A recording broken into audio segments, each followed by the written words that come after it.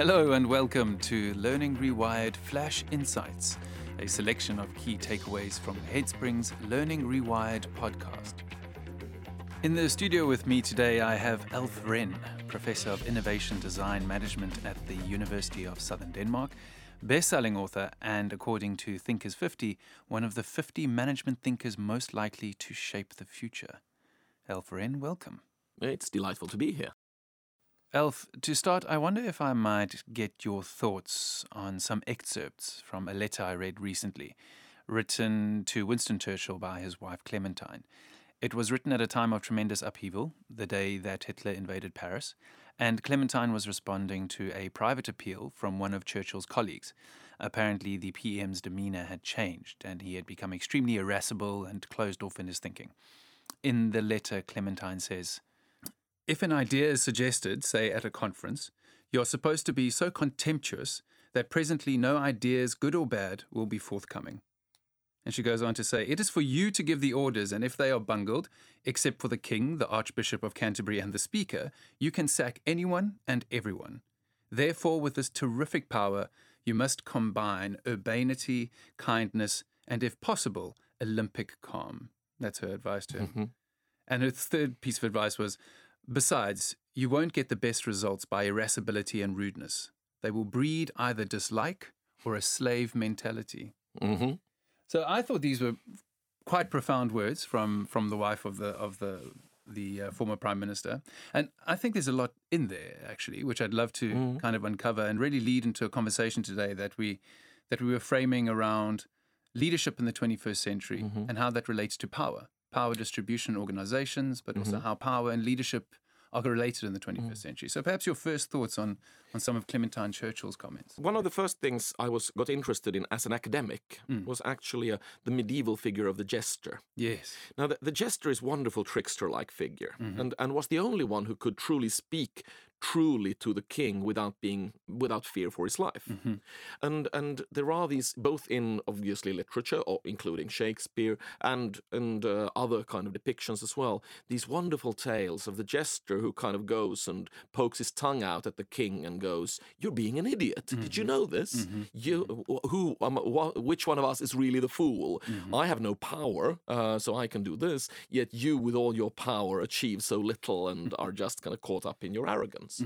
And maybe we've lost our gestures.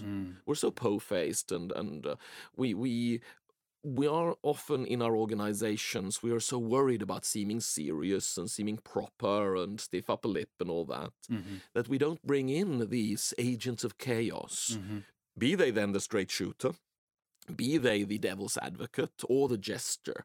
And I think this actually diminishes our power rather than increases it.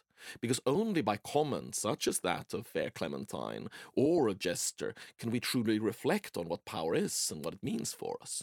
Alf, you've suggested before that this role of the jester in modern business is supposed to be played by consultants, even coaches, but that those contributions are often quite safe or diluted. What do leaders gain by being genuinely challenged? Some don't want to play that game. Some prefer to be told beautiful stories and little ditties about how great they are. But some are open to actually being challenged and being pushed and being asked difficult questions. And the fun thing, of course, is they also tend to be the ones who are best at using power, because they understand power and they can deploy it in a proper way when it is actually needed. So that's a really big question I want to ask you is what it means to use power in the best way. Well, power is, of course, always a humongously big topic to discuss. And I personally subscribe to a relatively what we academics would call Foucauldian view of power, in which power isn't something that just resides in a person, but it's a complex network where every time we deploy power, we also become the slaves of power. Instead, if you want to create the kind of corporate power in which you build an organization that innovates, that wants to follow you, that wants you to be the leader, the first thing you need to do is let go of some of these trappings. You need to start listening. You need to start thinking more about how you give power to others, because that starts engendering things such as loyalty, such as trust, such as desire to follow. And these are immensely more powerful in the long run than simply the ability to be able to say jump and the other party says how high. But this is not easy, right? It is, of course, so that in any kind of hierarchical situation, be it an organization, be it society at large, we carry with us a fear of losing our place. I think this is much like a relationship, actually. I mean, in a relationship, in a real relationship, not a one-night stand or the first kind of tedious 10 dates, but a real relationship, you have to give away power. And in a similar way, I think many bosses, and I want to use the term bosses here specifically, try to hoard power, try to kind of, no, I have to make all the decisions, thinking that they are becoming stronger and stronger, when in actuality, they're becoming more and more alone. They are effectively undermining their own leadership. I mean, that's a radical shift in perspective then, isn't it? I mean, I suppose power is often made more synonymous with domination, actually, whereas it doesn't need to be. Employees have so many kind of ways in which they can diminish the power of the bosses and the foremen and so on. And I think that is what the wife of Churchill is trying to say here. Is trying to say, if you keep doing this, if you just try to keep being a bully, you will lose power and you will only build the resistance greater. Yes, you can start firing everyone, but in the end, you will not have a power base. And I don't want to make too much of the gender issue here, but I mean, many of the best utilizers of actual power, true deep power I've seen, have been women who understand the kind of complex networks better than at least some of us dote males do. And what I find tragic often is that you have men who've gotten into positions of great power in the hierarchical sense, then not having that subtlety of how to use that, not understanding that sometimes becoming the servant leader is actually a way to create something far greater for themselves. Sometimes listening is the most powerful thing a leader can do. Because again, we get so locked in these 48 laws of power, how to dominate. We read our Sun Tzu and our so on, our Clausewitz, and it is the macho myth of power in which we all kind of want to become alpha males and kind of beat our chests and dominate our surroundings without understanding that that is just the merest, marginal, actually weakest form of power there is. Lord David Owen wrote a paper on this with Jonathan Davidson about the hubris syndrome. And he said it's a disorder of the position of power, particularly power which has been associated with overwhelming success, held for a period of years with minimal constraint on the leader. To begin with, I think it's important to note that it's not just men who get trapped in this macho myth. Yeah. I've met many a female CEO who have acted far more macho than any of the men around them. So I think it's more of a kind of cultural mythology of power in which you need to be this chest-thumping, people-bullying character in order to be understood as having power. And I think that is damaging. I think that's grossly damaging because, just as you say, it creates this hubris, because it can actually, the scary thing about that bullying and about that blunt force power, it can work for a while. But that, of course, builds hubris, and that builds the kind of notion that we can just keep doing the same thing we've always done. And be it in strategy, be it in leadership, be it in innovation, you look at your short-term successes and believe that you've found the kind of the holy grail. I know how this is done, and you just continue, and then all of a sudden you realize that your empire has disappeared around you. So, Elf, how do leaders safeguard themselves against fallout from this type of hubris? On one hand, of course, having truth tellers around you, not hiring only yes men and so on, is incredibly important.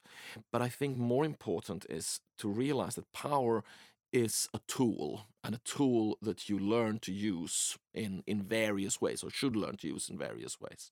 So when I talk to leaders and sort of help them with this, I kind of say, no, let's go through kind of different ways you've used power, and which have been efficient, and what did they achieve, and which ones had positive outcomes or negative outcomes or both.